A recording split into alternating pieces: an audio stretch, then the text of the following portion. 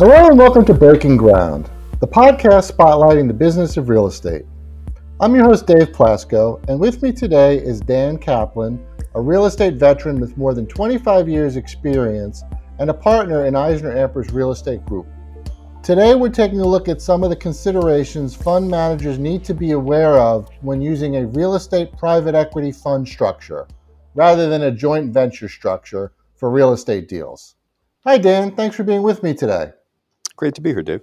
We've spoken about many of the benefits of a PE real estate fund structure: capital access and security, the ability to leverage equity, longer investment horizon, risk diversification, and enhanced project scope.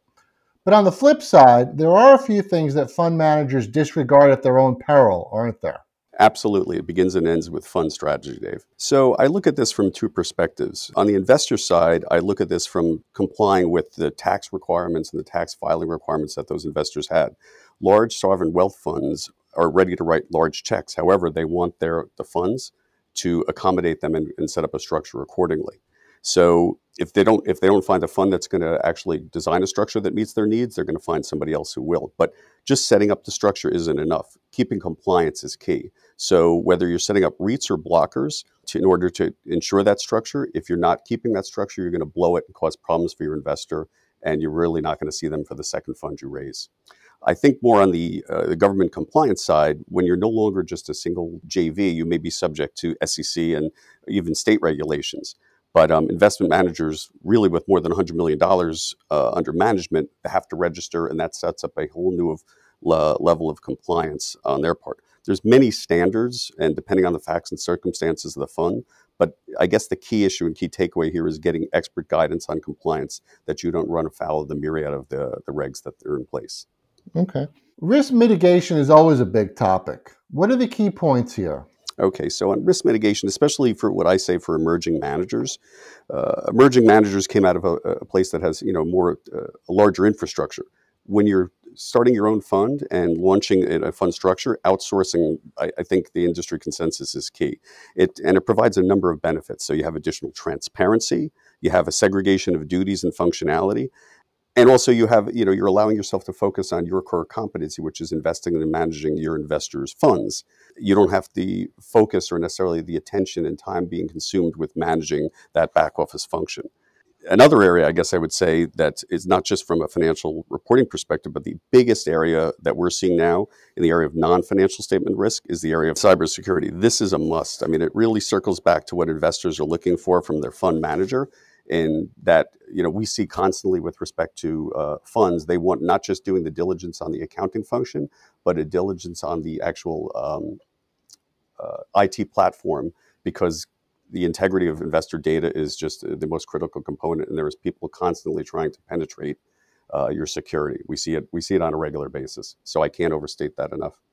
Sure. I mean, the fund manager has to get it right every time. The bad actors only have to get it right one time. So it sounds like another area where a seasoned business consultant can be of big value in cybersecurity. Absolutely. Investors tend to have some strong feelings about cash management, don't they? Yes, they do. I mean, investors, at the end of the day, what they're looking for is return, and they want return whether it's through their pref or the capital appreciation. But the fund manager needs to balance that in terms of deploying the cash most efficiently, but at the same time flexibly. So managers have tools at their disposal, like a credit line. But when they're using the credit line, the investors aren't necessarily getting the returns they want, at least on their capital invested. So the manager really needs to find the proper balance between getting that money deployed and cost effectively and efficiently, because also investors don't want to be subject to multiple calls, because that's an inefficient use of their time. So poor management ultimately can have a really disastrous effect on the fund's performance, but also it can also impact the GP as a whole in their returns.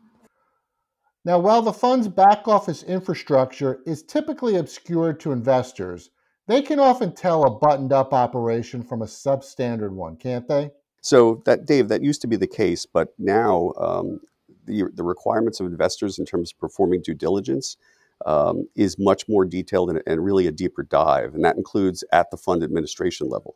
So as a fund administrator myself, we normally host the the diligence teams working on behalf of clients, and they really want to ensure that not just the end product, mean a optically pretty financial statement is what is completed, but they want to see the meat and potatoes behind it. So they want to understand the infrastructure.